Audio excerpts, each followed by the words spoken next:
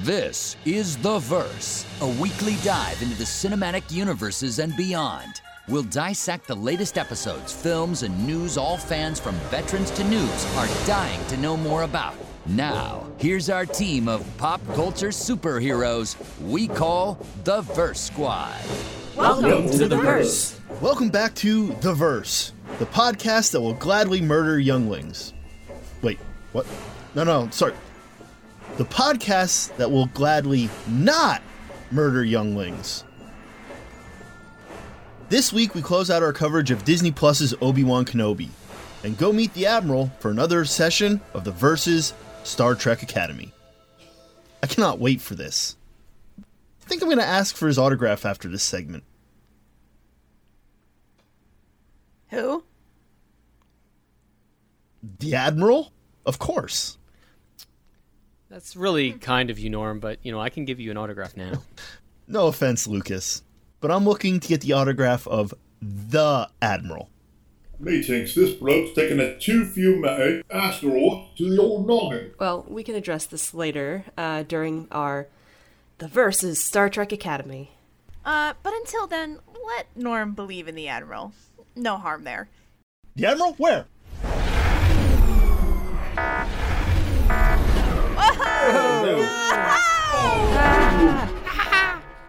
Sorry.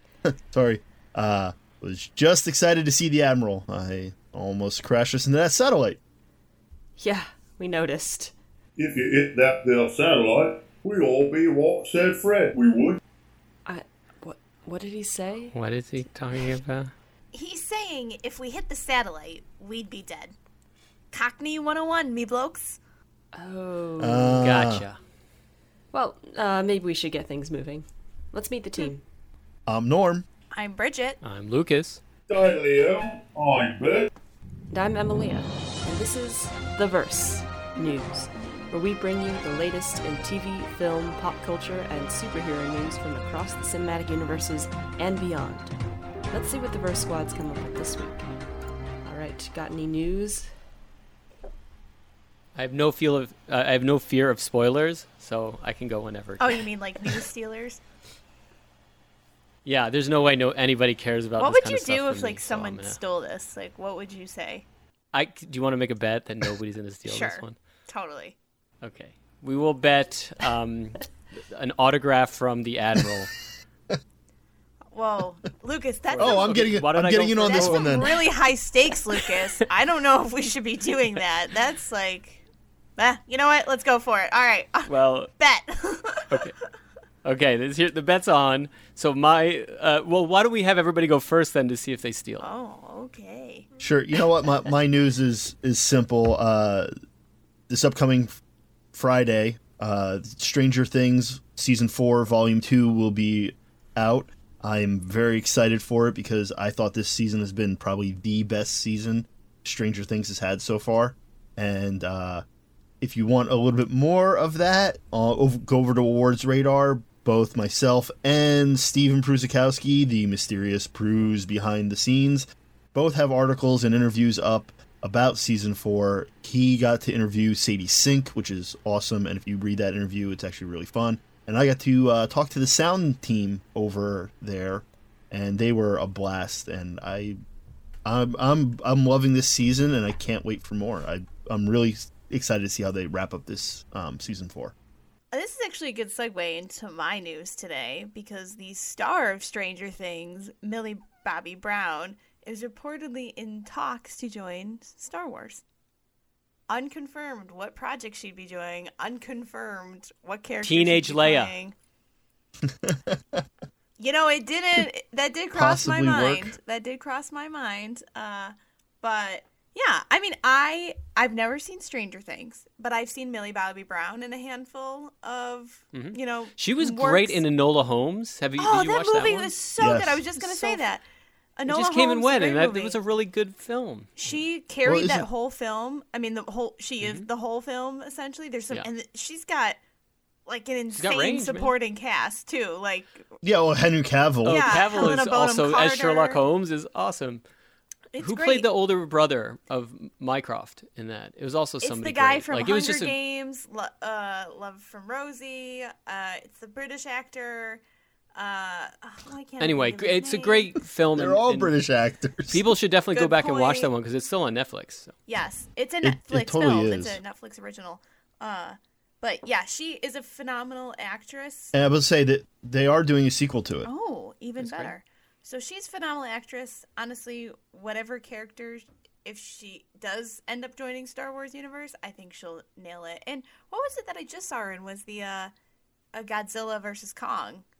She was just Oh, in that's that right. She, too. yeah, not a great film, but Not a great fun film as well. but fun. But yeah, she's really good, and for being so young, she's doing great. So Wait, good for speaking her. of monsters, Bridget, have you watched Jurassic Park 6, 7, whatever we're at now?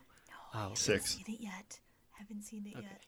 I need to. I told my sister that Okay, weird thing. My sister's like deathly afraid of dinosaurs, and it's been because my father showed us Jurassic I got good Park. news for her. Ready? Yeah, something she doesn't worry Ready? about. Okay, so I will never forget this. There was a thunderstorm, and my father was in charge of us one evening on a weekend. My mother was working, so he thought it was a genius idea to let us watch Jurassic Park.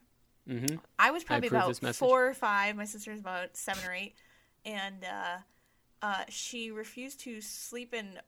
We had bunk beds. She refused to sleep on the top bunk, which was her bed, because she thought the dinosaur was going to come through the roof. So then we split the bunk beds in half because she was too scared to sleep on the top. So then we split the bunk beds in half, and we put the second bunk bed next to the window. Well, then she refused to sleep next to the window because she thought that scene where the eye comes up next to the car through the glass window, she thought that she was going to wake up and the eye was going to be in the window when she woke up.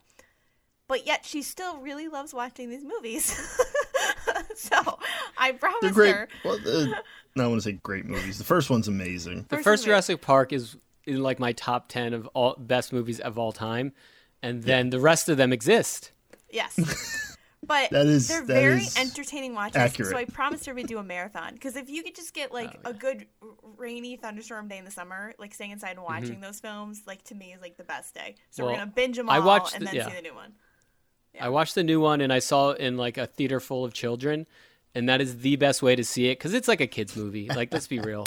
And It's Chris Pratt. the What are we kids were talking calling about? out the names of the dinosaurs, and they were screaming. They were so into it. I was like, made it so much more entertaining. Well, I tell you, I'm excited to go back to Universal Studios and ride their new coaster, their Jurassic cool. coaster. Everyone is like raving about it. So I'm excited to see that. They have some pretty cool rides over there besides Harry Potter, which is just like, if you've never been, it needs to be a bucket list item. That's all I gotta say. Cool. I'd love to do it. Shameless plug for Universal Studios. Shameless plug. Shameless plug. Shameless plug. All right, so to see if anyone's gonna win this Yeah. bet, which I think Lucas is going to win because Yeah, I knew I wasn't winning with my news, so I really don't want to give up that prized autographed photo of the Admiral. It's gonna. It's a photo? I thought it was just an autograph. Oh, it's wow. Now it's the an stakes autographed are even photo. higher. Oh, well, yeah. dang it! Mine it's framed. Certificate of authenticity and all. So I have some Game of Thrones related news, which I kind of felt like news was a little thin. So this was basically George R. R. Martin was interviewed about this new Jon Snow series, this new like Game of Thrones spinoff, and he basically just was like, "This is all Kit's idea." Okay, that makes it sound like they really had it out for him, but he said it was Kit Harington who brought the idea. He brought in writers, showrunners, his own team, and then he wow. like saves it by being like, you know, everyone's great. I am involved, just like I'm involved in every single other Game of Thrones spinoff instead of writing the books. And Nice jab there. and so, and for me, the kicker was that then they also included some information from an interview with Emilia Clarke, a separate interview, where she's like, "Yep, this is certainly happening, and yes, it was all Kit's idea. Whatever it is, it's all approved by Kit." And if asked if she would return to the series, she said, "No, I think I'm done." Yeah, her character, no spoiler, but she doesn't survive through the end of the series, so that makes a lot of sense. But I mean, if it was like her memory haunting him. Oh yeah, that would yeah, be you're right. kinda There's cool. ways to incorporate it in with her. Yeah. So Emily, what I'm getting from this is this: Kit Harington had something to do with the fact that this is being made, and that any and all blame for failure should go towards him. Yes, this almost read to me like it was a little bit of a hit job because I was like, That's what I'm putting together it's right like, now. at no point does Kit's voice come into this, but the impression I'm getting, they're just like, yeah, Kit really loves playing Jon Snow, and so he just can't let this go. It almost makes me Or feel maybe bad he for just the wanted to guy. be- What It's else- like, dude, like, let What it else go. does he have other than the Marvel? At some point, he's gonna have to show back up in Marvel, right? Yeah, he's gonna be the Black Knight.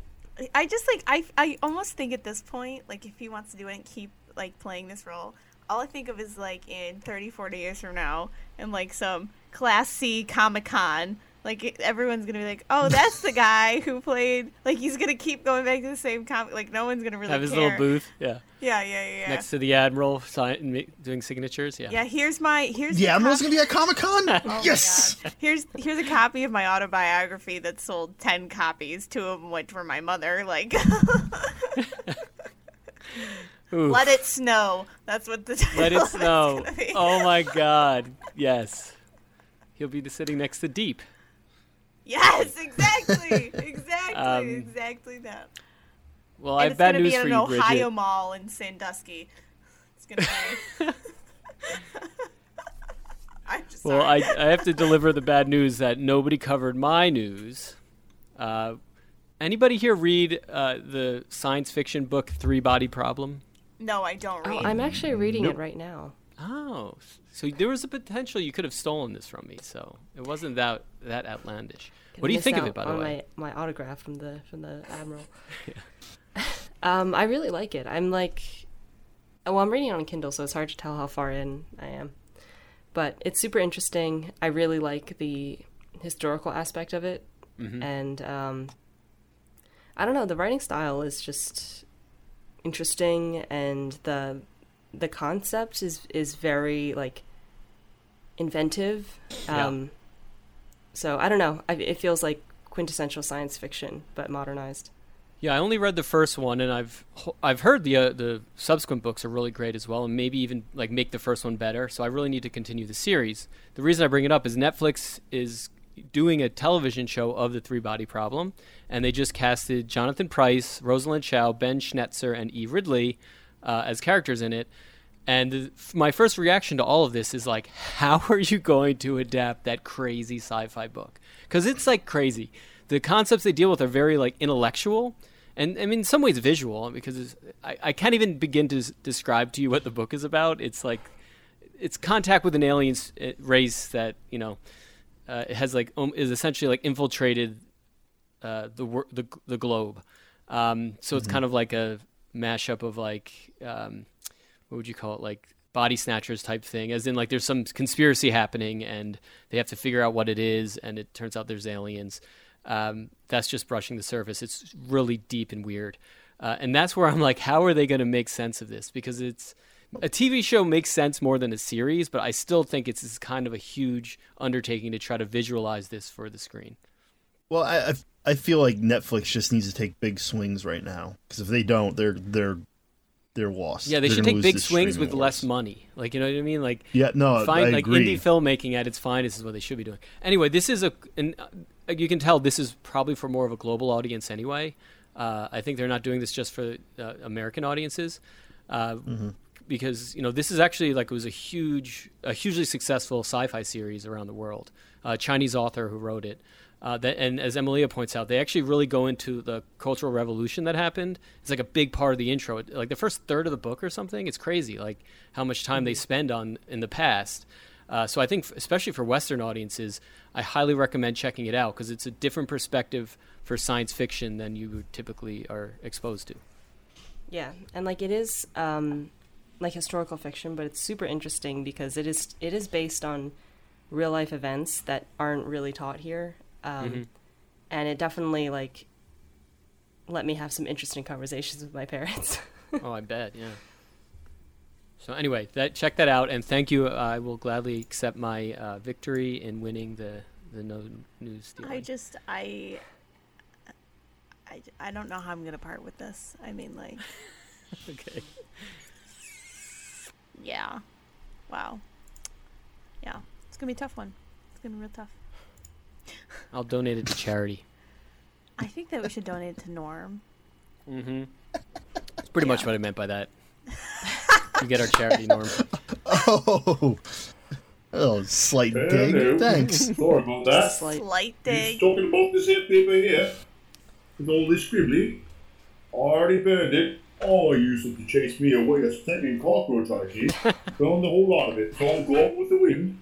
Why do we have a robot again? Well, I guess because you can. Seems unnecessary. Oh, air don't have a robot, right? Where's that airwalk at? I think I saw it run into the airwalk. You should chase after it. Go after it. Away I go. Go chase it over that airlock. You better watch your back. You're sitting, bro, on a crutch. Well, I'm sorry to say, it's only humans and robots on this airship. No cockroaches. Carry on, lot. That was the verse news. Great job, everyone. All right. So shall we move on to our coverage of the Obi-Wan Season 1 finale? Are we ready for this? Okay, so since I watched this, I've just been waiting to talk to y'all about it. Yeah, I feel like I might have set up Bridget's expectations a little too high with just some manifestation that we did last podcast, and now I feel bad.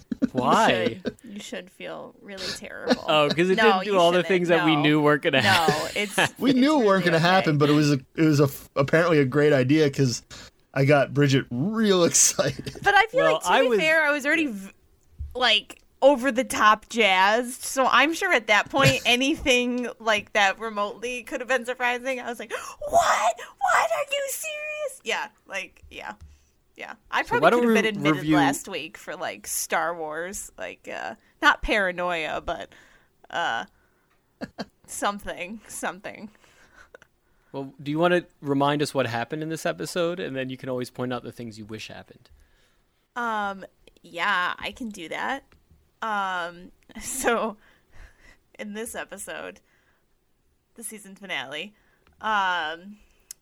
so Obi-Wan, they're on a portal transport. Obi-Wan, Leia, and all the Jedi and all these other families that they're trying to get to safety are on this portal. The portal got damaged though, and Darth Vader. They're in hot pursuit by Vader and a Star Destroyer that's going pew pew pew pew and they at got them. The shields up, but it's not gonna hold off. So Obi-Wan's like, I gotta go face him. I gotta go face Darth. And they're like, no, man, you don't need to. And he's like, no, but I do. So Obi-Wan hops off the ship, and we find ourselves in a similar setting that we last saw Obi-Wan and Anakin face off. Dark, desolate.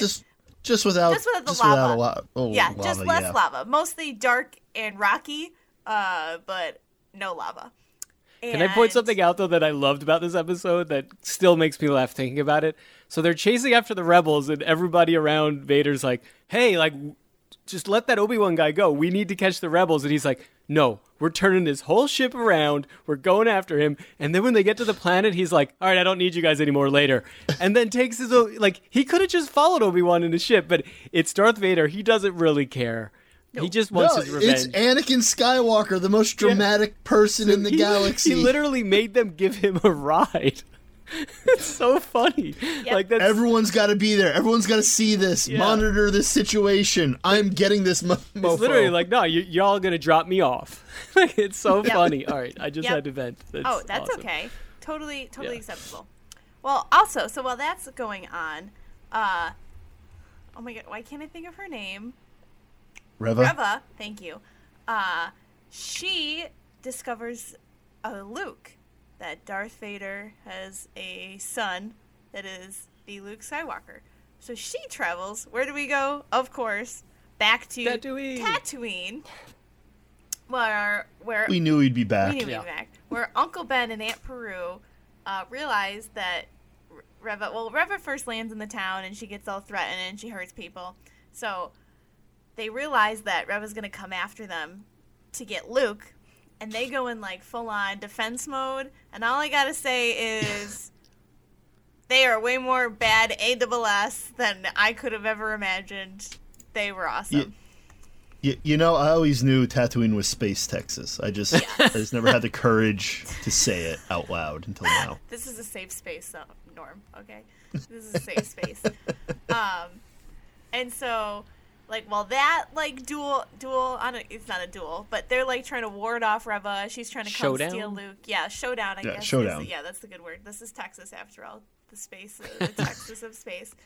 While that's going on, Obi-Wan is fighting Darth Vader, and it's like this back and forth of like everything that's going on. And it was so beautiful. So beautiful. I don't want to spoil anything yet, but it was just, I'm going to get a tear in my eye. So and then outcomes happen. Things happened. Mm-hmm. And I mean, it doesn't matter. It's the finale. There's no such thing as a spoiler-free finale. Yeah, that's true. Okay. I will stand my ground against that. I will take the high ground on that one. I have the high ground. we saw a little high ground reversal in this as well, and it didn't matter. I love how Obi-Wan's story has constantly been, oh, if I have the high ground, you're effed. But if you have the high ground, I am gonna. It does not matter. I am the master of the high ground. Well, whether I have it or not. So I personally, I would really just like to dissect the Obi-Wan Darth Vader battle, if we could, please, because I think that this was like, we talked about this in the last episode, and I said Star Wars fans are going to be so upset if we don't get like an 8-minute lightsaber duel comparable to what the last time I think you got like we saw 15. But it was so much, if we take out the cut scenes, I think it's probably close to like what Bridget's asking for. But it was so much more than just like a really cool choreographed lightsaber duel. Like, okay. Well, that's what made their lightsaber duel in Revenge of the Sith so compelling, was it just wasn't just fighting. There was emotion injected into it, and mostly from Obi-Wan. And it's the same here. I'm going to do my best. It was the same as Return of the Jedi, remember? Where, it's not using those moments of action to actually to push story and character is like when you do an action scene well, right? It's not just... the carnival of like watching people move on a screen, which is beautiful, and I love that stuff. But when you can actually put it all together, where you're telling a story that's emotional, and the characters are getting, you're exploring them, as well as, essentially putting which is this, an exclamation point on the different character arcs in this, that's when it works well. And they delivered. My whole thing is, I'm like, I feel like they had this scene in their minds, and they wrote an entire series around it, because it was worth the entire series for that one scene. I will say that. Yeah. So, I guess to describe their duel battle a little bit. Well, first off, it started because Obi-Wan, we had a callback to, again, the last time they faced off, and with the infamous line, "I will do what I must." And then Anakin, in the original movie, goes, "You will try," and then they start battling.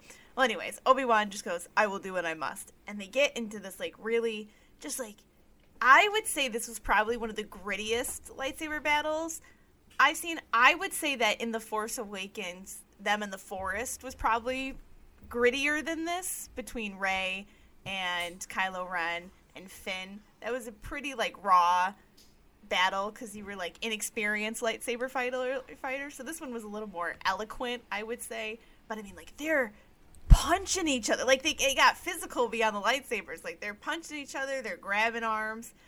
And the biggest moment comes where Darth gets the quote-unquote high ground and literally buries Obi-Wan in a pit. Well, he just, creates the high ground. Yes. Good point.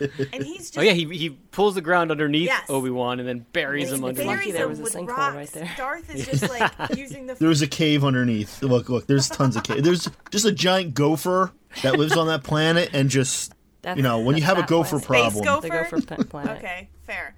So Obi-Wan is like literally getting buried alive, and we don't see him underneath the rock at first. We just see like Darth just like using the Force to like pile all these rocks on top of him, and then they like go to a different scene with Reva, and then they come back, and then we cut to Obi-Wan, and he's using the Force, like he's literally getting buried alive, but he's using the Force to keep the rocks just off him enough. Well, then, like, the strength of the Force just returns to Obi-Wan, and he just, like, shoots these rocks just completely after him, starts pelting Darth Vader, and then we get this, like, incredible scene when Obi-Wan, like, is back on top of the surface. He, is at level ground now, okay? There's no high ground, it's just level ground. And he looks like Moses parting the Red Sea, and he's got his arms open wide, and he's just, like, using the Force, and all these rocks are just going bam, bam, bam, like, into Darth Vader, and he's just getting pelted, and he can, like, not even stand up. Well, then they start dueling again, and Obi-Wan strikes Darth Vader's helmet, like, completely, like laser swords it down the middle, and we see Anakin, like, we see Anakin's face for, like, the first time. And even cooler, we hear Anakin's voice mixed with Vader. I mean, I'm telling you, they wrote this scene first. They're like, this is the show. All right, then what else happens to get us here? So the face mask is split. And so you're seeing Anakin and seeing Darth, but also the voices are mixed. So part of it is the voice box, like you're hearing James Earl Jones, and then the other part is like you're actually hearing Hayden Christensen as Anakin Skywalker. And it's like going back and forth. And you see Anakin, like, basically in Darth Vader, but then, like, Anakin declares, like, he's like, no, like, when I became Darth Vader, I killed Anakin Skywalker. Like, Anakin is gone forever. Like, I am not him. And that's when, like, Obi-Wan realizes, like, truly, like, his friend, Anakin, his Padawan, his student, his friend, his brother, is gone. Like, he's there, but he's dead. Like, he's not the same person anymore, if you even want to call him a person. Yeah. And... He's more machine now than man. But you realize truly, like, how far deep into the dark side that Darth Vader has become. Like Anakin's gone. Like, he doesn't even, like, realize anymore. He just, like, sees red, essentially. Yeah. I think this scene was even more effective than you're giving it a little bit credit for, because I want to point out a couple of things that work so well for it. It starts with Obi-Wan saying, I'm sorry. He's like, because he's crushed by this guilt that he failed Anakin, that it's his fault. Yeah. And then the idea that essentially he's buried underneath all of this past, right? Crushing him. And then when he finally can, in some ways, forgive himself is when he uses the Force to his full capacity. And then essentially you're right, the end thing that heals him fully is when you see what actually happened to Vader, or I should say Anakin, is he's like, gleefully, no, you can't take my actions away from me. I did this. Essentially, I did this, and I'll do it again. I do it again 1,000 times, and because like essentially, it's showing you that like it really wasn't Obi-Wan. Like Obi-Wan did the best he could with the circumstances, and it's truly Vader's choices that got him there, which Vader acknowledges. He's not like he's trying to let Obi-Wan off the hook. He's just also like, this is rage is what sustains me. So you can't take that away from me. Like. Well, do this we is think my that's rage. Up for debate, though? Like, was it just Anakin's choices, or could you argue, like, the whole Jedi Order maybe drove him to the dark side? Oh, totally. You could it's totally still his choices, though, right? I mean, like, so it's hard to say that it's the Jedi 100%, because Palpatine obviously had a very very big role in that and the whole battle between the two, but the Jedi sacrificed so much of their beliefs during the Clone Wars, and you see that in the Clone Wars series, how far away from the path they go. But even in the Clone Wars series, you see the moments where Anakin is his own person, and you can tell he doesn't believe in the Jedi philosophy. Like that's like a pretty big story point throughout the Clone Wars, that Anakin's not really a Jedi, and it's the reason why in Revenge of the Sith you understand when Mace Windu, wow. He fell when Mace fell out a window. He went out a window. He got defenestrated, yes. So you understand, like, when Windu is like, you're not a master, and it makes sense. So, but the one thing that I loved about that scene of Obi-Wan being like crushed by Vader and the guilt that he had there was, it was he had to remember the true teachings of the Jedi, and that being for the people, the future, and everything, because he started remembering Luke and Leia. Mm-hmm. And that's what like brought him back to, full Force power. Yeah, I will say that seeing Ewan McGregor like cry on screen like that, like Obi-Wan, and like admitting his full defeat essentially before, I guess, winning, you want to say, like that you're absolutely right, Lucas. Like that was like the heart of the scene. Like seeing that, like that was, oh my god, that was insane. This also makes A New Hope cooler, because if you think about it, they've already faced off, and he could have destroyed him right there, and he didn't. Because I think what Obi-Wan realizes, if I kill him, it doesn't matter. Like, it doesn't solve anything. Mm-mm. But if, like, I allow him to kill me, like, it'll set things in motion that will take down not just Darth Vader, it'll take down the Emperor too. So there's something almost really like the only way to victory is self-sacrifice, right? Mm-hmm. It's not like crushing your enemies, like, because it's not going to actually resolve anything. So there's something that what they did in this episode makes the entire series better. Like, it makes the prequels cooler. It almost like is a wonderful kind of like addendum to the prequels, and I think it also sets up like why he made those decisions in A New Hope. Anyway, that's how I think that again, like between now this series and the Clone Wars, it only makes the prequels and the original trilogy truly just that much better. Like it's very, for being a Star Wars fan, it's just very cool to see this, like, with each new piece of content, truly, like, it's just enhancing what already became before, and I think they are doing a very good job of, creating new storylines, essentially, but also, like, paying homage to, like, the original films. So, again, if those were their intentions to do that, I don't know. But it's... So this is partly a complaint that I'm going to have about this, is that I felt like they used too much callbacks to other media that has happened. The whole, then my friend is truly dead, mimics the Luke line, then my father truly is dead from Return of the Jedi. The part where he gets, where Vader's helmet gets sliced half off, and he has that moment where it's Anakin's voice and Vader's voice is straight from Rebels, where Ahsoka and him fight. Mm-hmm. So, like, there's these parts where I'm like, wow, that's cool, but at the same time, it's... that happened in Rebels. How? No. That's like one of the best moments in Rebels. I remember the whole fight and everything, but I forgot about the mask part. I totally forgot about that. Yeah. Now I'm sitting here, oh my god, because I sat here and I was like, you're so right. It's beautiful, and at the same time, it's like, it's a little annoying to me, because I'm like, there was a chance to do something new and fresh, and instead you went completely nostalgic. Well, I understand I that's a valid complaint, because it's one of those things too, though, where if you are a super fan, you already know all these things anyway. You don't have to play to us. We know this. And then if you're not a super fan, like, is it really going to be as effective? Because it's all like you have to know all the different information to link all the stories. So it is kind of a catch-22, and I can understand that. Yeah, that's what I'm saying. But while saying that, I'm also still saying that I absolutely love this. Not only this episode, I've loved this series. I said it every single time.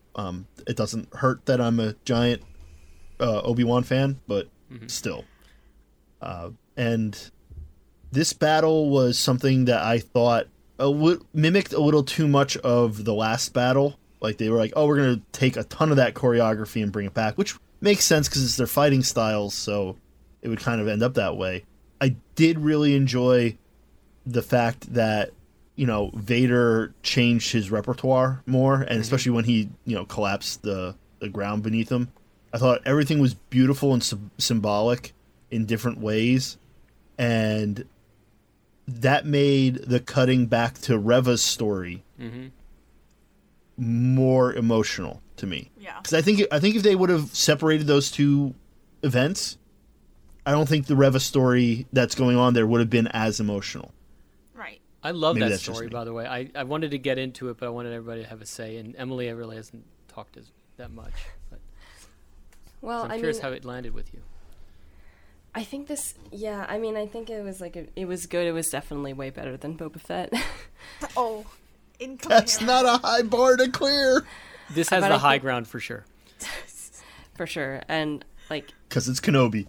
it was, like, I feel like there's so many things to praise about it.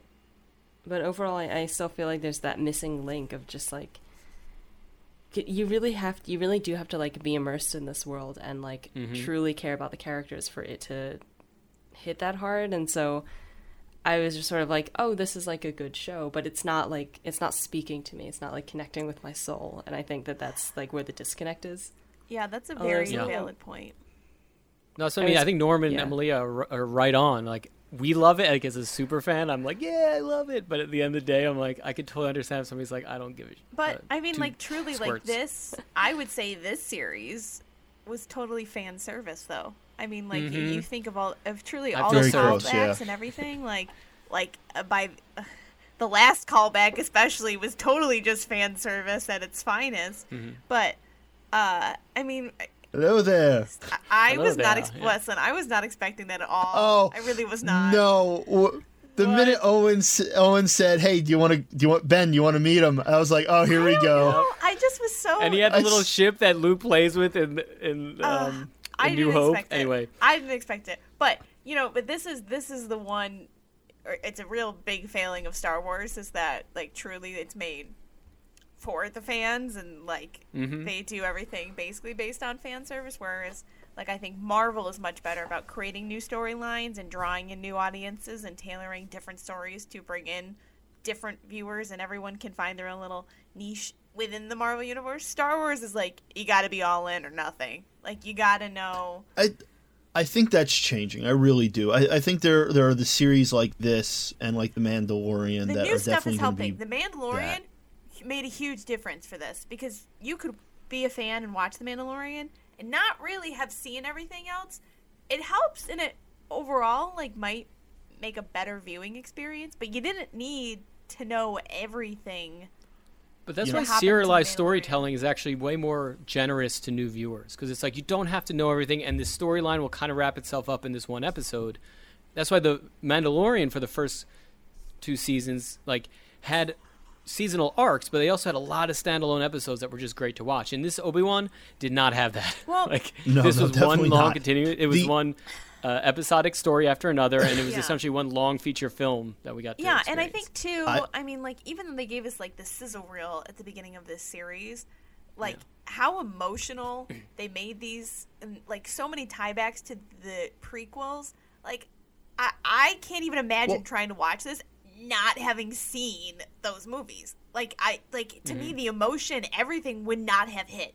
Like because everything that was impactful agreed. about this show is based on what happened in the original movies or the prequels. and then what's going to Right. happen in the subsequent and then movies, what's going you to know what I happen in mean? the original trilogy. So it's like I personally I can't imagine that because I'm not one of those people. So I would be absolutely curious to talk to someone who's never seen the movies but watched Obi-Wan because I'm like, how?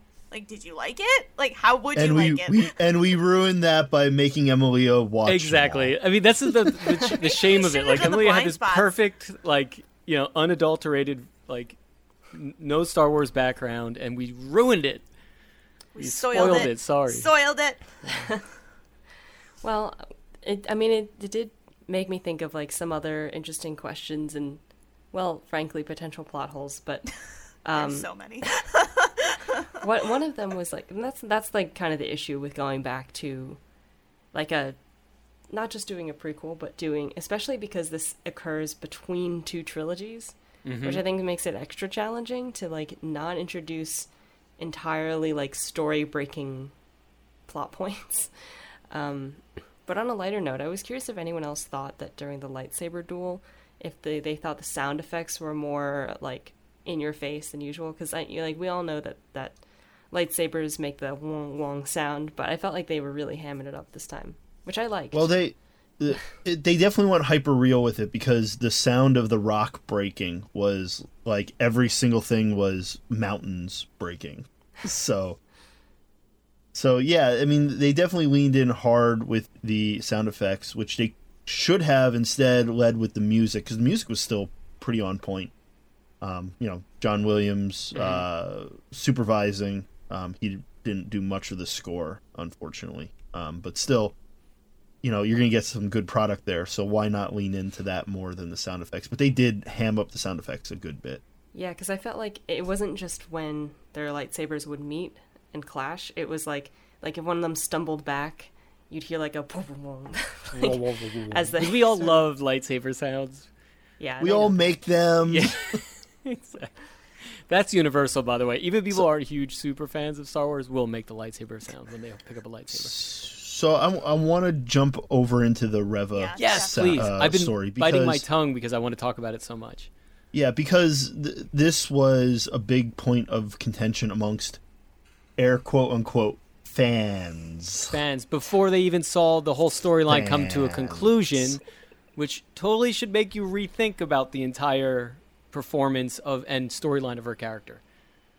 Yeah. So, I first said on the podcast that I liked this character. I just was hoping that they would turn out to be completely evil, because I think besides Palpatine, Vader has a redemption arc. I want another one that doesn't have a redemption arc. I really do. I just want a mustache-twirling villain in Star Wars, because at the end of every single one of these, it seems like there's only one person in all of Star Wars that doesn't have a redemption, and that is Palpatine, or Sidious, whatever you want to call him. Yeah. He's the only person. I wanted one more character. One more. Can't give it to me. But still, her storyline was solid. Her performance, I thought, was beyond what people were saying it was. Like, to say that it was clunky or raw is short-sighted at best.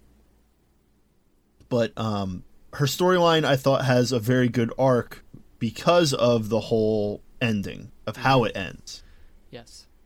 The journey is good, but if it doesn't end the way it does, it would have been an absolute lost story, and it would have made the quote unquote fans valid, and I would have hated that.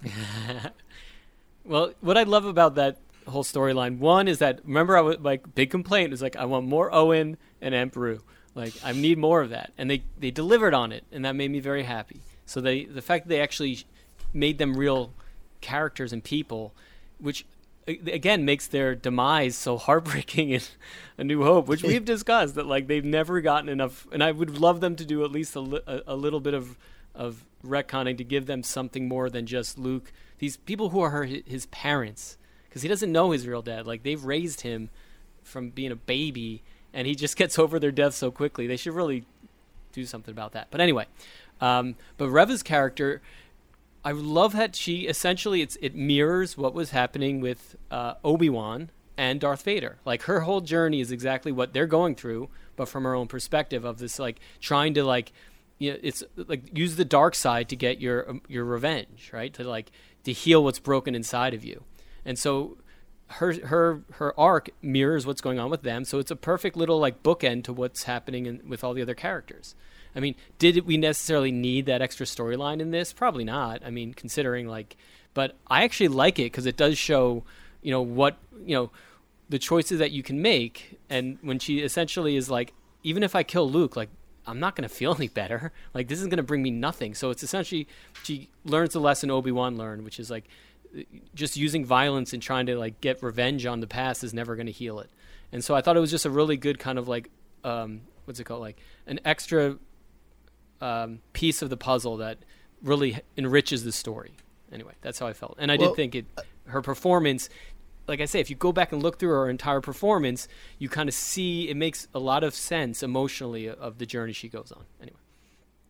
Yeah, I mean, I feel like they just, like, if there were complaints about her, it's more about the script than anything else, that I just feel like if they weren't going to go full on evil character, irredeemable person, like there was a kind of deepening that they could have done. I did feel like the way it was written felt a little bit like, it did feel like a little bit extra compared to everything else. And that is like not the fault of the actor at all. So that's like, not. It's weird. It would be strange to direct it that way.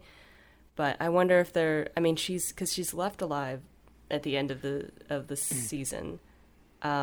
I don't know if we have a confirmed season 2 or not, but not yet. I'm expecting it any day, but we'll talk about that a little later.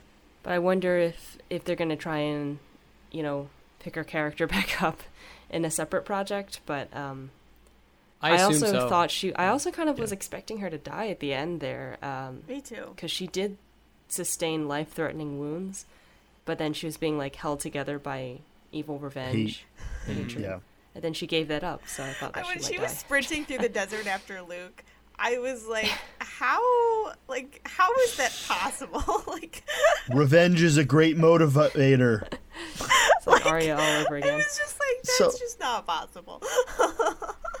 Yeah, mirroring what Lucas said, the whole, like, you don't want to become the thing you're hunting, or that you're trying to avenge. And that's where she was basically going. She was giving in. And at the end, her just saying to Obi-Wan, "Am I like him?" And him being like, "No, you've done the right thing. You've atoned for your." Forget about all those innocent people you killed previously. You didn't kill this one, so now you get to be a Force ghost. You didn't kill the important one. Maybe you should apologize to that woman whose arm you cut off. And all those other people you killed. And all those other. Well, now if she spends the rest of her life trying to do good and put good in the world, yes, I think you can maybe get redemption. Vader never did that. I guess he did save the universe. Like, what's the who's the lady that died? Who's the lady that died? Last episode. She was the Tala. Yeah, Tala. So that's what she did, because she was a stormtrooper, or not a stormtrooper, like an Imperial officer. Oh yeah, and she had that arc, but she vowed to try and save as many lives as possible, and that's good. And I agree that if they're going, this series fails if this character never appears again. Yeah. In my view, and maybe this is where maybe I should save this for spoilers. Okay. Is there anything else we want to cover before we move to spoilers? I don't think so. We kind of nailed all the different. I mean, I was just so happy to get Owen and Beru.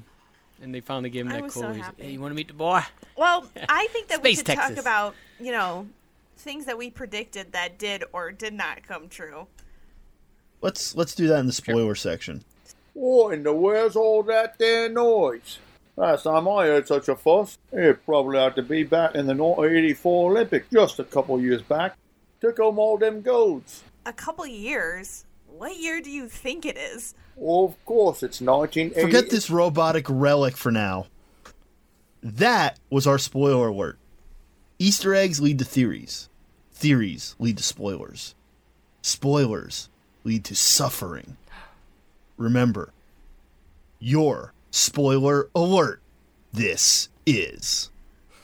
Well, since we've covered every episode of Obi-Wan up until this point, we have had several theories and predictions leading up to the series finale here. So, I know the first one, because it's literally the first thing that happened in the series, was we see the younglings in the temple basically fighting all the stormtroopers, getting slaughtered. So that one prediction came through. Reva was one of those younglings. You were right. We were right. Okay. Yep. So, full circle moment. Okay. Palpatine did indeed make an appearance. Very briefly. Albeit briefly. Very briefly. Albeit briefly, he was there. That was he was going to have to show up at some point. It was just in a little hologram, like a little miniature one, but he had to show up at some point. I love those things. I wish we had those, by the way. Like, I would give up my mobile phone in a second. 2 years. If I could have a little hologram that appears. It's coming. I would love that. It would make, when I call my friends asking for outfit advice, it would make it so much easier. Be like, this is what it looks like. Okay, this is. Yeah. Yeah, but it's all blue. Good point. We will have multicolored. All right. We're gonna have to I'm work surprised on we that. don't have colors this of the technology already. I thought that's where we're headed, according to Jeff the Bezos? metaverse the 80s or is whatever. the metaverse is going to bring this to us. Yeah. Oh. Okay, fair enough. That like this. deflated O is pretty much sums up most people's views of that. Okay. We did get our Obi-Wan Anakin lightsaber duel. Yeah, we got the lightsaber battle. Duh. I did not expect to go back to Tatooine, but obviously we had to because it's Star Wars, and I wasn't expecting Luke to get brought into this at the end. Yeah. I That was thought surprising. Luke was going to get saved for season 2, and we were just going to have Leia. Yeah. But obviously, What we did did not not happen. get, that Norm predicted, and I was like, God, Norm, you're so smart, was Leia getting her mind wiped. Yeah. I was going And- to That mention didn't that. happen. Did not happen. glad And they didn't, I though. also whiffed on Leia's adopted mother getting killed by the Yep. end. Oh, yeah. Yep. That's another prediction I had on episode 1. I like that they so. went her from being just grouchy to, like, not grouchy. Oh, but I think that was her arc. So when I went back and listened to the episode where we talked about that prediction, Norm, because we were talking about the Last Jedi and the conversation between Luke and Leia made a comment about, oh, I don't really remember my mother, but I know that she was very beautiful. They were Yeah. talking about Padme in that instance, not her Yes. mother on Alderaan. So if that helps, I don't know. I did also. That was a very good theory. I was like, oh, that would be a very compelling storyline if she did die, but she didn't. Yeah, the mind warping thing, not warping, like mind erasing thing. Yeah. To me, that puts like a major plot hole in the beginning of A New Hope, because she, like, when Leia sends Obi-Wan the message being like, oh, you fought alongside my father in the Clone Wars, like, she literally went on this like major excursion with the man. Oh, and you also, like, saved Well- me from that kidnapping. Right. So I She think, needed I a think quick, that they were, concise... I think they made they made a gesture to this, right? Where at the end they had their last conversation, and like Obi-Wan kneels down to talk to her, and for a second I thought he was going to be like, "You do not know who Obi-Wan." That's what I thought it was I too. really was That's expecting also it. what I thought. But what he said was like, he's basically like, you have to keep this whole thing a secret because it could be very dangerous. Like, it could put both of our lives at risk if you tell anyone. And so maybe she just like really took that to heart for the rest of her life. I want to And say the yes, message but that like she sent- knowing the character of Leia, like I just feel like at some point, like that was gonna come out. Like the message she sent, she maybe, you know, if it fell into the wrong hands, she's got to keep up the ruse still. I don't know. True. Okay. Okay. Yeah. Emily, I I could agree. I could buy it. I could buy it. Yeah, it's a Yeah, stretch. I mean, it's one of those but- things that I'm not going to spend too much time agonizing over, unlike a lot of Star Wars fans out there who seem to get really butthurt about these little details. You're like, I'll just let that one go. The other thing, so I think, I don't remember, because I can't remember what I said, but I feel like I think I said, wow, what a contradiction there. I predicted an appearance from Darth Maul. I said that would be so cool. Or maybe Norm brought it up. Wasn't that what I got super I excited think Norm brought it up, and you were I like, brought oh it my up, and you God. got really excited Okay, about I it. couldn't remember. I and kind of blacked out I during feel that bad. conversation. I got so excited. It was just like blacked out entirely. And that wasn't a prediction. That was more of a, you know what would be cool? Well, you know what, Norm? and I then went she's like, to oh my I God, went to Darth bed Maul's in the show. I crying. love Darth I Maul. cried myself to sleep because he didn't show up. Thank you. No, it's such a lie. But we finally got to see Qui-Gon as a Force ghost, which was like amazing because like they only hinted to it at the end of Revenge of the Sith that he was a Force ghost, but we never saw him, and then we never saw him as a Force ghost ever anywhere else, even though. Okay, I'm gonna stop talking. But anyways, that was really cool because Obi-Wan was talking like And we to did him predict that, throughout as the I episodes. recall. Yeah. We did predict that. So we were not only right, I thought they used that very well. We didn't bring that up. How like he's like, yeah, you weren't ready, and obviously he wasn't ready because he was barely using the Force, and he was just like moping around in his little desert hollow, like being all sad sack. So now he's ready. He opened himself to the Force again. It makes sense. But that was really good. I really enjoyed seeing Liam Neeson back on screen because that's the first time we have seen him since Revenge of the Sith. Yeah, I really wasn't expecting to see him like in as a Force Ghost. I was expecting that maybe as like a voice. Oh yeah. Or no, I was thinking a voice. Yeah. No, it was very just cool. like a disembodied voice, not the full Force Ghost treatment. I completely agree. I really liked that. I was a really good. It was a very classy touch. I felt to the ending of the show. Like they did it very tastefully. And he just wears that hair so well. He really does. He really It's does. hard to pull off. Right? Going forward, I don't know. I said before earlier that there has to be a season 2, and this ending makes me feel like a lot of people are like, no, this was wrapped up, and I didn't get that from this. I really feel like there's the potential of a season 2 here, and I think they need to do it now because I think there's still some plot holes that need to get filled in, and it probably would only work through this. But as I was saying earlier, and I said I was waiting for spoiler section, if Reva, they didn't show Reva dying like Emilia was talking about at the end of this, then they have to have her in some other content.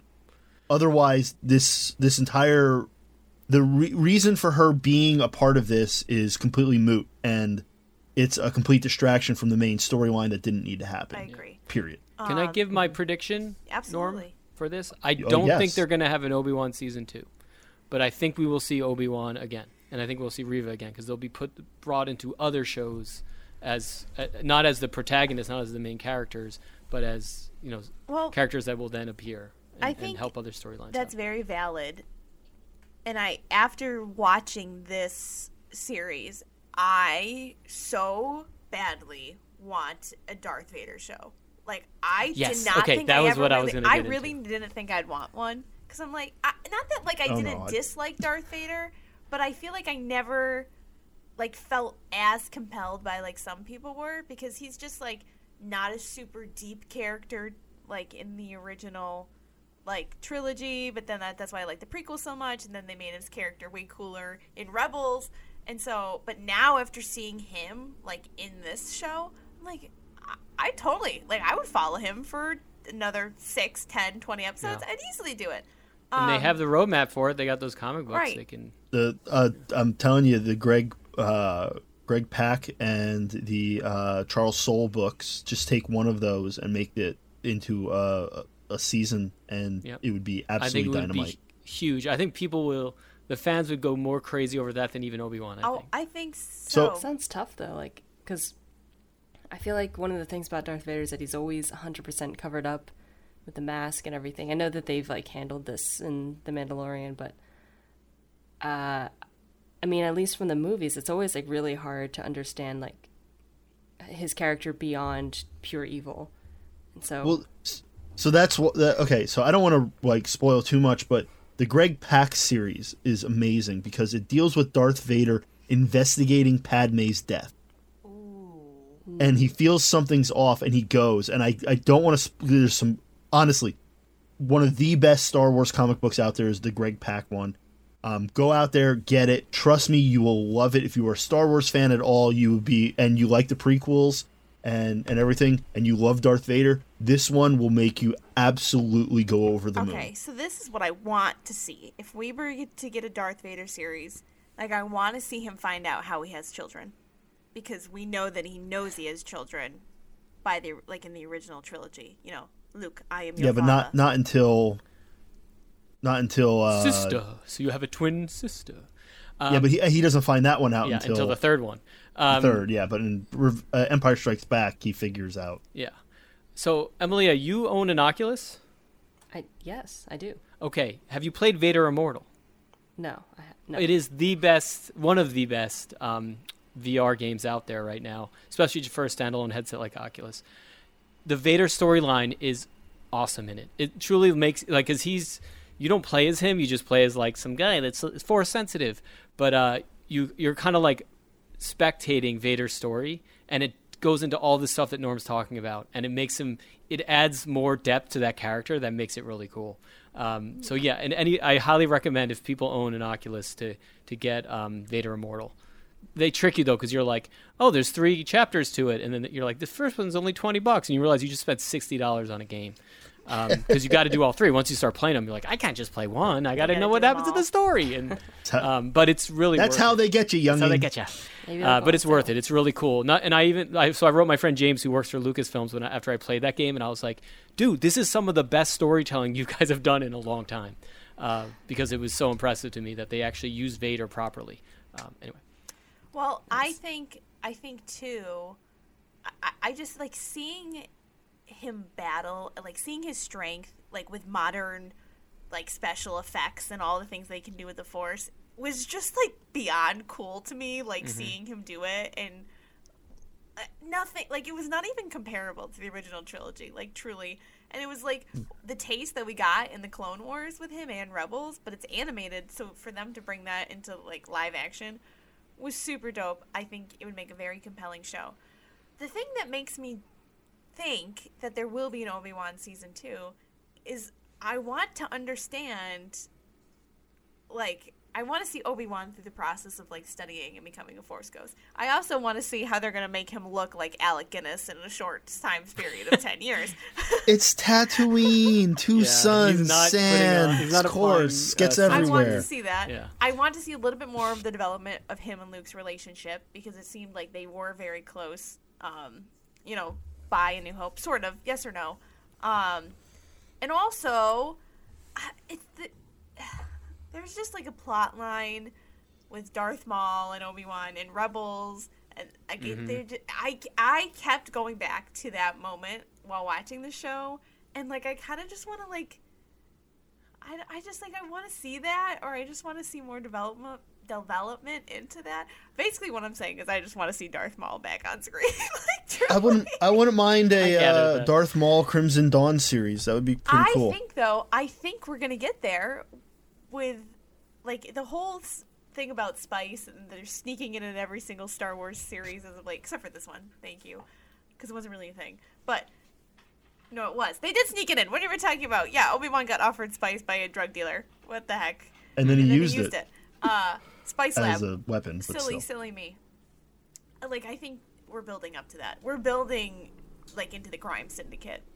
Like, there's going to be a show. Right, which brings up the fact that our next blind spot for Emilia will be... Solo. Solo, really? I'd love it if we did. I'd like to rewatch that one, so I'd be into it. I just need Emilia to see the sequels. Like, I know I'm not going to say anything. I just like have a feeling you're going to like them. Look, the mysterious Pruzikowski has dictated that Solo, a Star Wars story, be the next. I'm fine with that. I hate that it's titled Solo, a Star Wars story, and Rogue One is Rogue One, a Star Wars story. A Star Wars story, yeah. It's because their viewing public has, like, Well, to be fair, they're up simple until people. Rogue One, all the Star Wars were Star Wars episode, whatever. So, yeah, it makes sense. Okay. Well, it's tough, Solo, a Han story, whatever. Rogue One, a story, yeah. The naming conventions of any like Star Wars franchise, any Star Wars media has always been a little muddled. They need to take a page from Fast and Furious. Right. Never be consistent. Yeah. That's the trick. Too fast, too furious. The furiousness. Fast right. XX is the next. But also, too, y'all. Fast X, whatever. We said Fast Triple X. I'm not gonna lie, and I'm just gonna like manifest this into the universe, which I do quite often on this podcast because I really want it. Like, if there was an Obi-Wan season 2, we already know we're getting a Bad Batch season 2. If, like, the Bad Batch somehow found Obi-Wan at some point in their excursions, because it would be the right time period, just saying, I think that would be super dope. And if the Bad Batch is never going to be live action. You just gutted Bridget's hopes. But what if Obi-Wan appeared as animated? I would be content with that. It's happened. But all I'm saying is, I think it would be really cool to see the Bad Batch in live action, but they've had to do a lot of makeup work.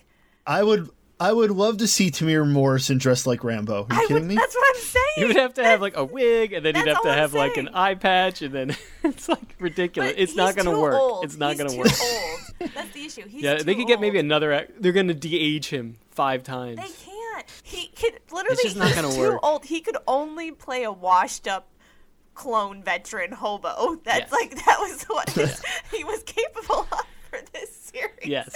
Old. So you see Boba what I'm Fett, saying? and- yes. Unless they get another actor, like a younger actor, and they replace him. Anyway. Okay. Yeah. But also too, if we get a Darth Vader series, I would like to know more about like stormtroopers, like the next generation of stormtroopers, like that I do want to also discover. But anywho. Well, the sequels dive into what happens after. They don't do enough. They the don't do fall enough. of the They don't do Empire. enough. I know, but it's something that they should be explored. Anyway. Anywho's. Okay. Well, I think that just about covers it. That is, it's the end of old Ben Kenobi series. The end of Obi-Wan Kenobi. Dude, So I would have think loved it if they it's, called it Old Ben Kenobi. Old Man Kenobi. That would have been fun. Kenobi. Kenobi! Wait, all right, wait, class, no, settle no, down, no. settle down. Guys, I can't wait. This is a real quick mention. I can't believe Norman didn't say it. We did get the dramatic Anakin yell once Obi-Wan left. The no, we did get it. We did get it. Yeah, we did. Crucial. All right, should we hop in this teleporter?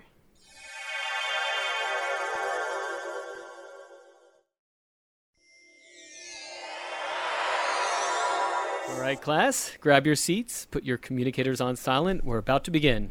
I'm Admiral Longacre. Welcome to the Verse, Star Trek Academy, our 101 coverage of Strange New Worlds and beyond. Yay, the Admiral's here! Hello, number 1. Thanks for joining. Well, yeah, I'd say that's Lucas' fault to me. Where'd Lucas go this time? Oh, brother. All right, what are we covering today, Admiral? All right, let's get started. So today we're going to be covering episodes Lift Us Where Suffering Cannot Reach and The Serene Squall.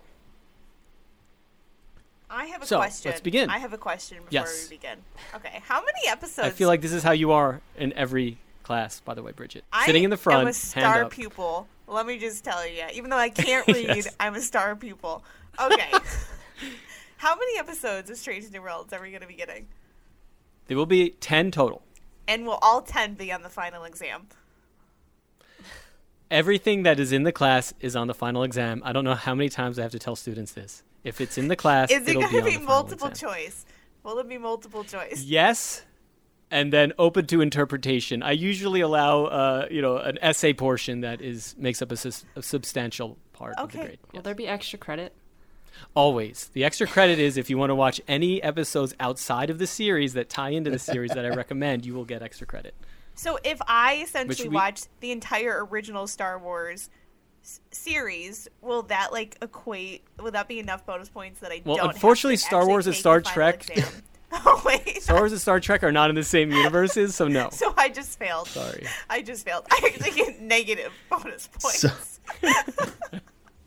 The difference is Star Trek fans are very tolerant and welcoming for the most part, so you can make mistakes and you're forgiven because it's a very positive and hopeful community. Which we get in the episode, the squall The episode. Serene Squall. Serene Squall. But first, we're going to start off on Lift Us Where Suffering Cannot Reach. And what happens in this episode is a threat to an idyllic planet reunites Captain Pike with the lost love of his life. So he has to protect her and this holy child that there's a conspiracy that's trying to kidnap him. And he's forced to then kind of intervene in this planet's politics to try to save this child.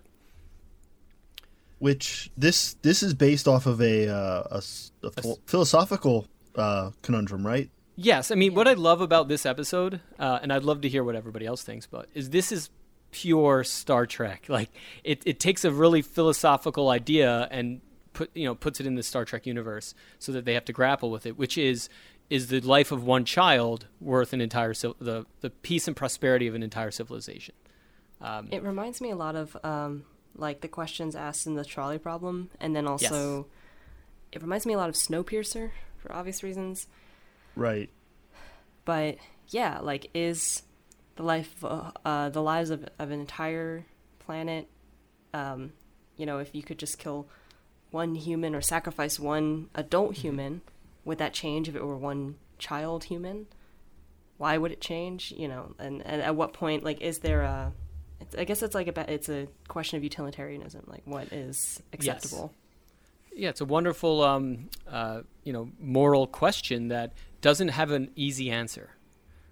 There's no right or wrong. There's a huge gray area in here.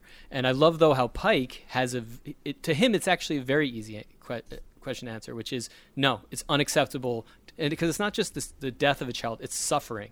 Like, yes, that kid is stuck in that machine in pain for his entire existence.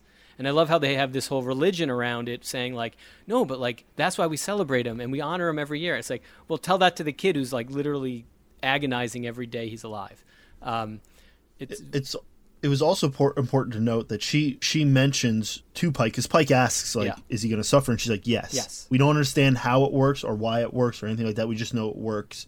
And also the part that he did this willingly. Yeah. And it's like, how can you ask that of a child? Yeah, a child doesn't have any understanding, especially when you grow up and groomed in this philosophy that, that this is the way it has to be, right? He's never allowed to question it. And in fact, his father, what I love too, is that this idea that the father, who was part of the society, was fine with it being other children, but as soon as it was his own child, he suddenly can't do it. And there's something that's really, I think, human about that, where it's like, abstractly we like these things, but until they affect us. I honestly think this episode is a huge critique on conservatism. This idea that, like, we can't change anything, like, this is how we did it before, and we can't change this because it's going to be destabilizing, it's not going to work. Everything you try to do is going to break and be awful. So we got to keep doing what we did before, sacrificing a child for this. So in other words, we keep sacrificing our young to promote stability instead of risking, chaos. And that's kind of the tension between liberal and conservatism. And then the core difference is that, like, it's all okay, and that, like, philosophy holds until it affects you directly. Exactly. Yep. And the thing is, like, the sort of liberal mindset, I don't mean this in a political sense, but, like, literally the spectrum of, like, liberal versus conservative, like, philosophy is, liberals think about the suffering of others as more closely as the suffering of their own, whereas there might be, like, tighter familial or personal bonds, like, within conservative communities. It's just like, other people are kind of like, they need to fend for themselves. I need to look out for mine and my own. So it's that's like, there's a huge divide there. No, and that's what I love about this episode, is it tackles all that, and it doesn't leave us with any easy answer, right? I mean, I know how we feel about it, but it still is like, it's a really powerful episode. And in some ways, even though this is less fun of an episode, although we did get Pike having his first romance, which I appreciated, and he got to, like, try to do a Captain Kirk-like battle to fight his way to save the kid and lose. It was very Kirk-like in that regard. Yes. It's still, like, kind of more of a brutal episode. It's harder to enjoy it as much because of what happens in it. Right. Well, again, I've said this before. One of my favorite things about Star Trek has always been these philosophical gray areas where it's not spelled out for you which side is really right or wrong. Like, they kind of let you up to decide for your own. And that's what I always love about Star Trek. One of the parts in this episode that I absolutely thought was pivotal and makes me question things and makes me, like, think deeper about it, was when she's like, we've done research, we've tried to figure out how to, like, maybe not do this, but we keep coming back to this. And you said that it's a critique on conservatism, and that was big for me because that's also a very conservative way of looking at things. Oh, we've looked at it, and there was nothing that's solved. There was no, there's no silver bullet. Yes. And, like, that part of me is like, okay, well, can we do it a different way still? And that's just my mindset, and it's so fun as a mind exercise and an emotional exercise to be like, where do I stand on this particular question? It's a tough one because they make the case for it too. Like, in the entire first, like, 80% of the episode, this is not revealed to us yet. It's just like there's this underlying plot that but they make the case about how idyllic this place is and like how they have no illnesses, and we see how that like could directly impact people on the Enterprise. Like M'Benga, yes, Kirk. who's looking for a cure for his daughter, and they potentially could help lead to a cure. And so like there's a lot of good that comes from this society. Yeah. So you think about that a lot, and you're like, oh, this place seems great. There's like some kind of weird undercurrent tone, and then at the end it really like lifts the veil, and it's extremely shocking. Yeah, you think they're trying to play it off that like they're just what's the phobia I'm trying to think of where you fear outsiders? Xenophobia.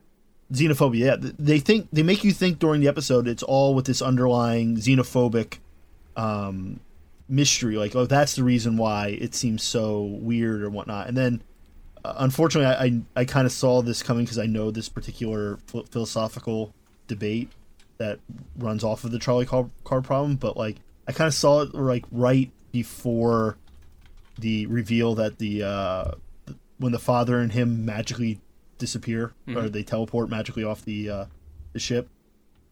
Kind of saw it coming, but yeah, still, I kind of saw this coming from the beginning, partly because I know how these plot points work, where they're like, if they're making them look this good, there's got to be some evil lurking underneath, and which was way more cool than I did not expect it to be. We torture a child for, until it dies.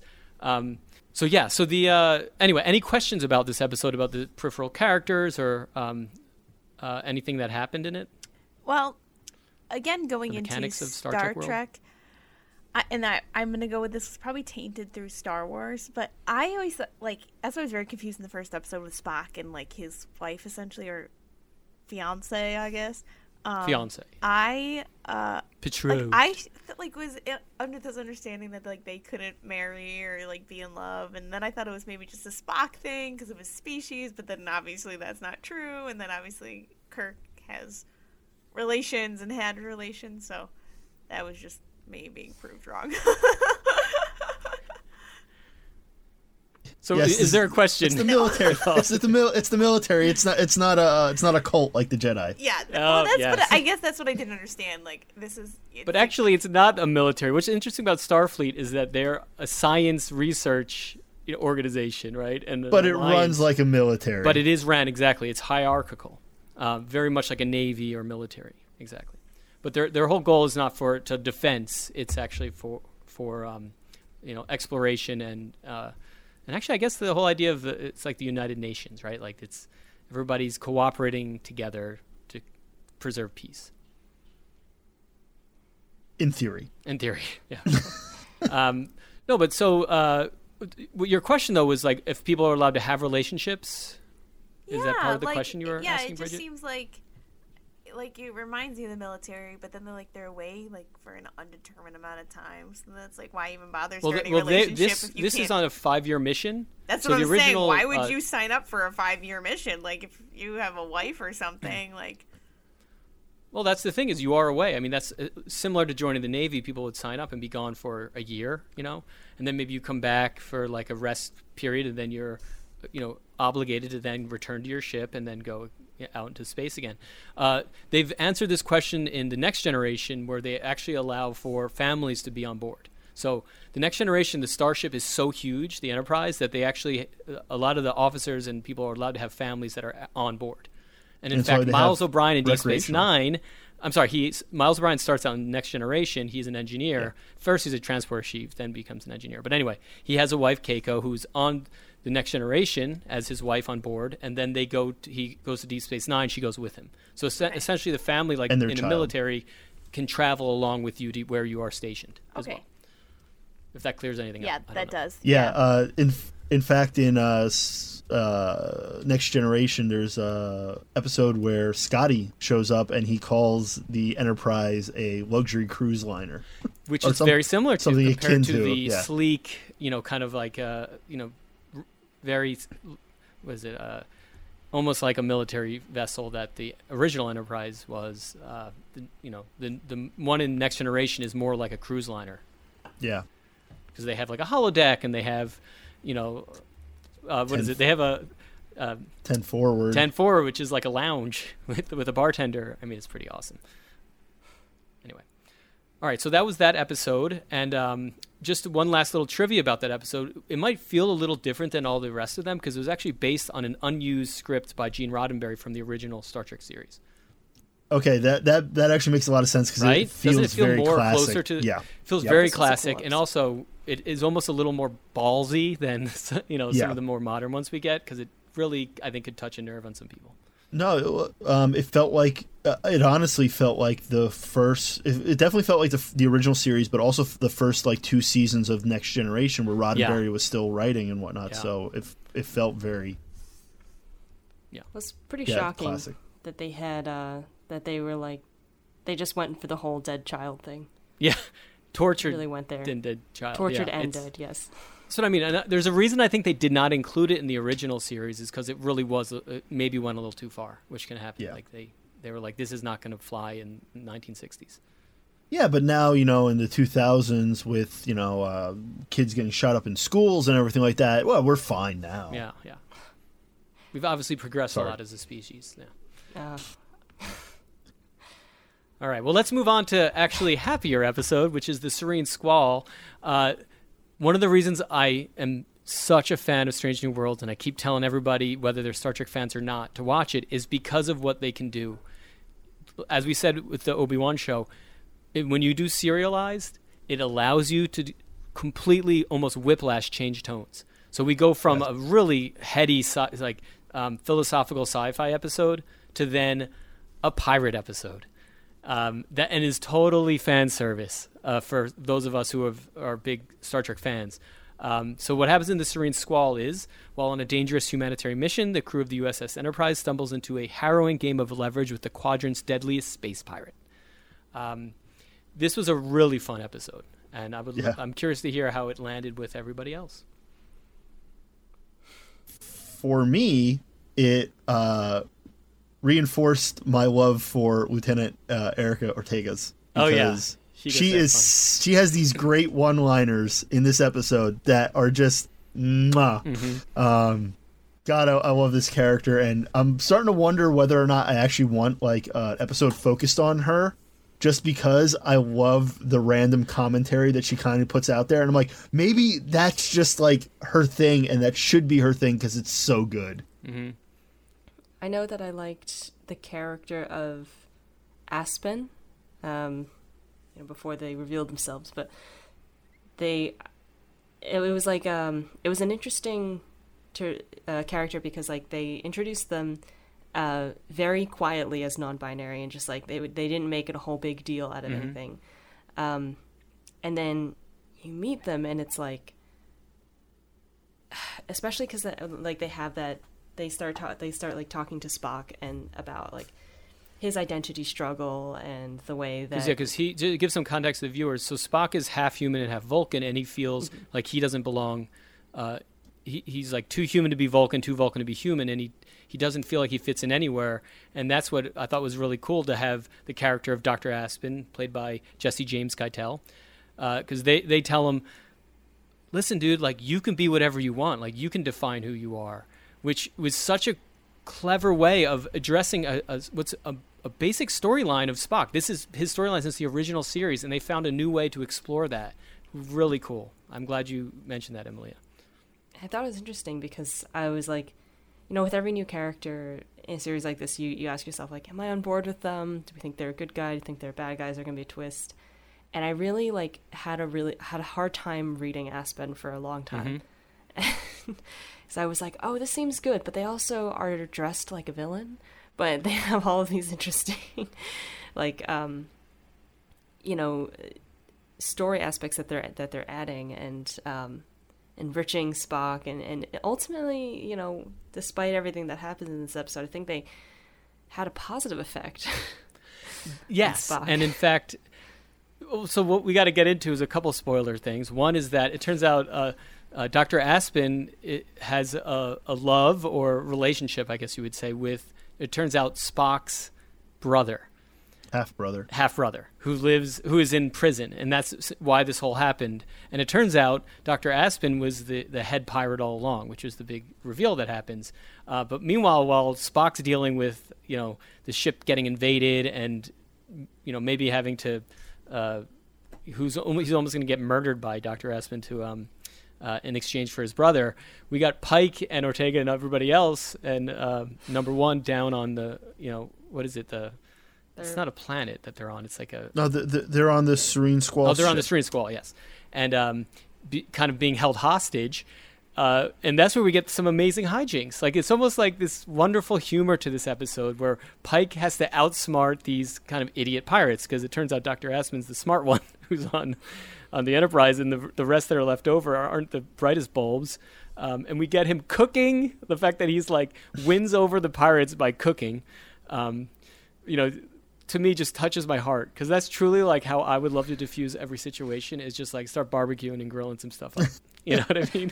Dominic Toretto this. It's not always about how well you can fight, right? Mm-hmm. But that's what's great about this series over and over again, is that, I mean, we've talked about how Pike is becoming like my favorite captain. I think, Norm, you're almost on board on this, right? Like, he almost has I'm close. All the different aspects of what I love about the different captains, like all rolled into one. But also the interaction with the rest of the crew on this is really fun, and how you think they are totally victorious piloting with that awesome, which by the way I have the tattoo of the awesome helm, which is like a manual helm on a starship, which is cool. But then you hear like all the pirates still trying to take back their ship. Mutiny still going on. We have to. It's just really fun episodes that really cool character. Exploring characters, and especially Spock and his relationship, and then they layer on top of it just all the kind of fun hijinks. Just really made me appreciate what they're able to do with the show, which is change each episode as a different kind of genre and a different approach.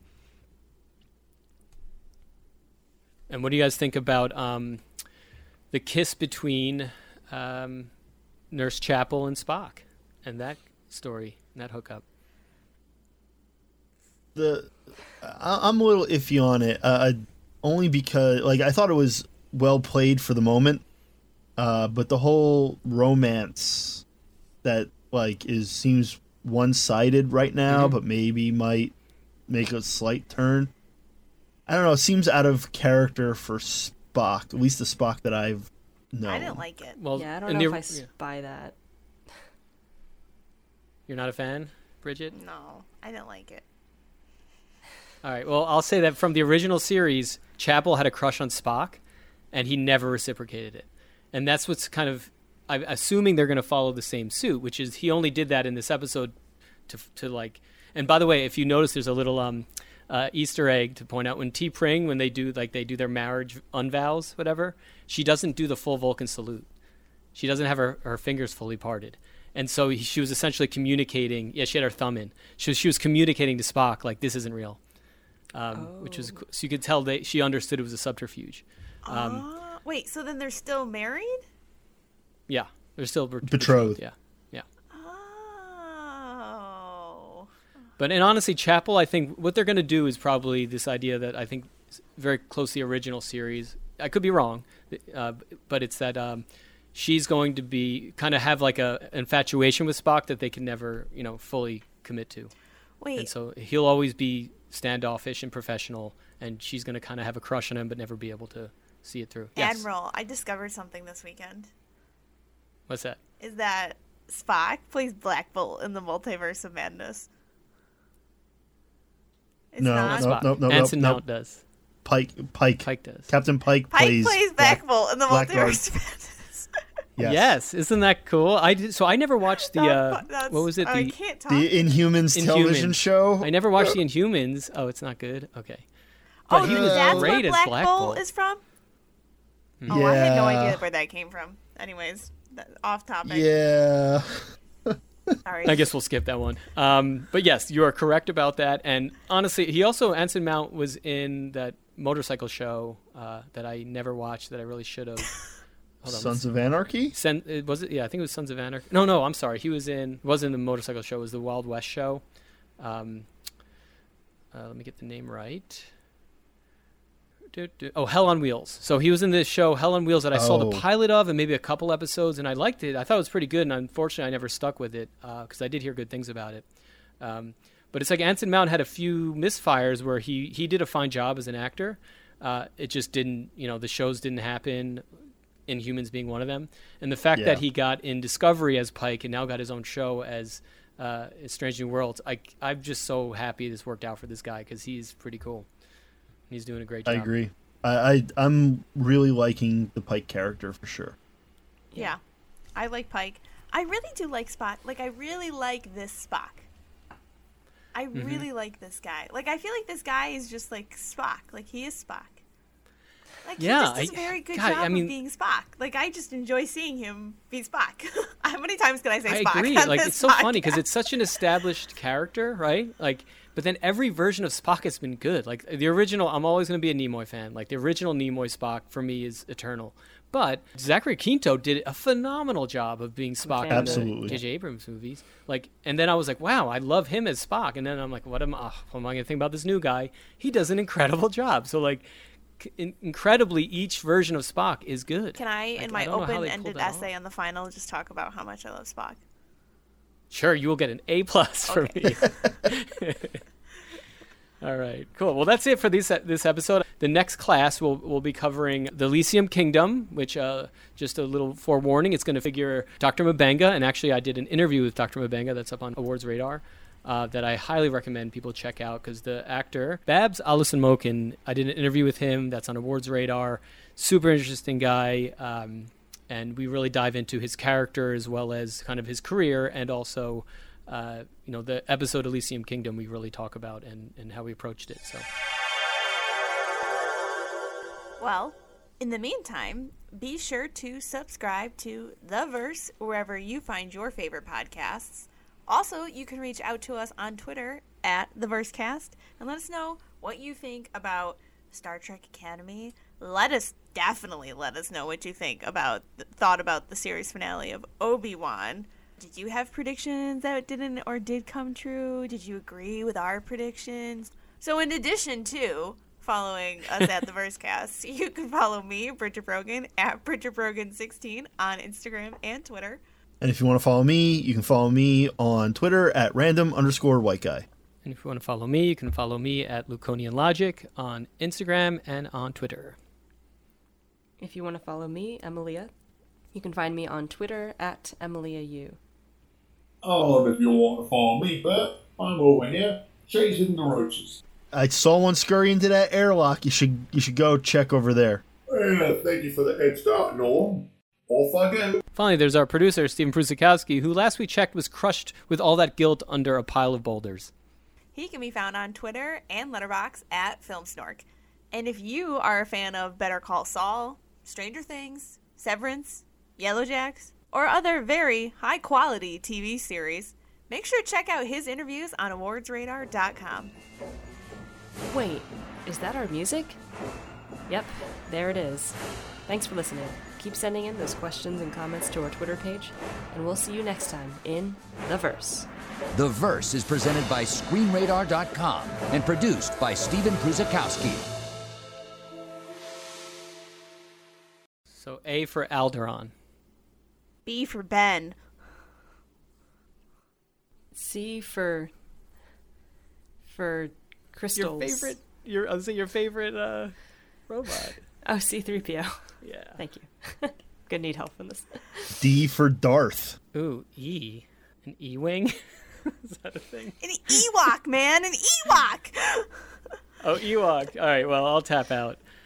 I'll never join you! Sorry. F as in father, as in Luke, I am your father. Oh, I believe he says no, I am your father. Oh, that's true. That's the accurate one. I've literally been thinking about this one too, and I can't think of anything for G. Guess I'll tap out. No. Okay, G for Greedo. H for Han Solo. That's who Han shot only. I for the Inquisitors. Ooh. J is for Jar Jar. Oh, I didn't say Jedi. You had to eat. But yes, Jar Jar. You went there for J? I almost mentioned Jar Jar earlier, so I had to sneak him in here. K, Kyber Crystals. I think it's like Kylo Ren, but okay. I didn't do that only because Emilia hasn't seen the... Okay. L is for Leia. M is for Maul. Ooh. N is for Naboo. Hold on, I gotta do the alphabet in my head real quick to figure it. Good job. Oh, right? Yeah, Yeah. we're at O. Organa. Yeah, I was gonna say Senator Organa. Nice. Broski, Obi-Wan. Like, what? Oh, yeah. Wow, yeah. No, I like Organa for Senator I do like Organa. that. That's good. It's a deeper cut. Deeper cut, yeah. P is for Palpatine.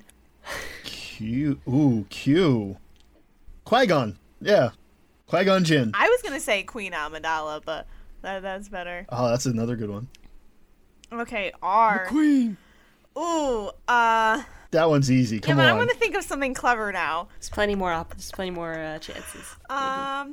Gray. Yeah, I was going to say R2. Come on. S. There is a plethora of things I could pick from. But I'm going to go with Star Destroyer. Oh, that was a good one. I thought it was going to be funny if you said, like, sand. Because that would have set my T up perfectly, which is Tatooine. I would have just said Star Wars. I was Still, gonna say that's- Sith, because I deal in This could have absolute. Sith. Yeah, there was a ton. You could have chosen Skywalker. Or everything else in Star Wars. That's the one I was like, that's the obvious one. And I was like, Okay, that's what I would have done. Oh, this feels a little unfair. 'Cause Yeah. I don't know if anyone else could think of anything. I'm trying to think. No, that's too bad that he. Oh, I got it. has to go I to got Tashi it. Station I to got pick up it. the power- but I was going to Tashi Station to pick up some power converters. Wow. I was just going to say universe. Oh, get Uncle Owen. Oh, that's even better. Owen. Dang! T-U. You can't just say universe. I can That's say great. universe. Yeah, universe. Star Wars universe? Hell yeah, it applies. I can say Okay. V is for Vader. it. Okay. W is for Wookiee. X is X-Wing. What's after X? Why? Y. Y. No. Y is for Yoda. And then Yoda. Yeah. Z. Z. Ooh. Oh, is this where it all falls What, apart? Emilia, do you know what I almost said before I thought? I was going to say Xenon. And hopefully you know what that means. Oh, Z? Z. That's the sound of my lightsaber. I actually had something for Z in the Zarbrax. Oh. Is that one of the bounty hunters? What? How do you Yes. spell the Sarlacc pit? Is it with an S, right? Sarlacc Sarlacc is pit. Yeah. Well, I couldn't think of anything, so we're not out. Norm answered. I was almost a winner, so can I say the Force is with me? I mean, she was the last one standing. She's the last one standing. As the last one standing, I have the higher ground. The Force is with me.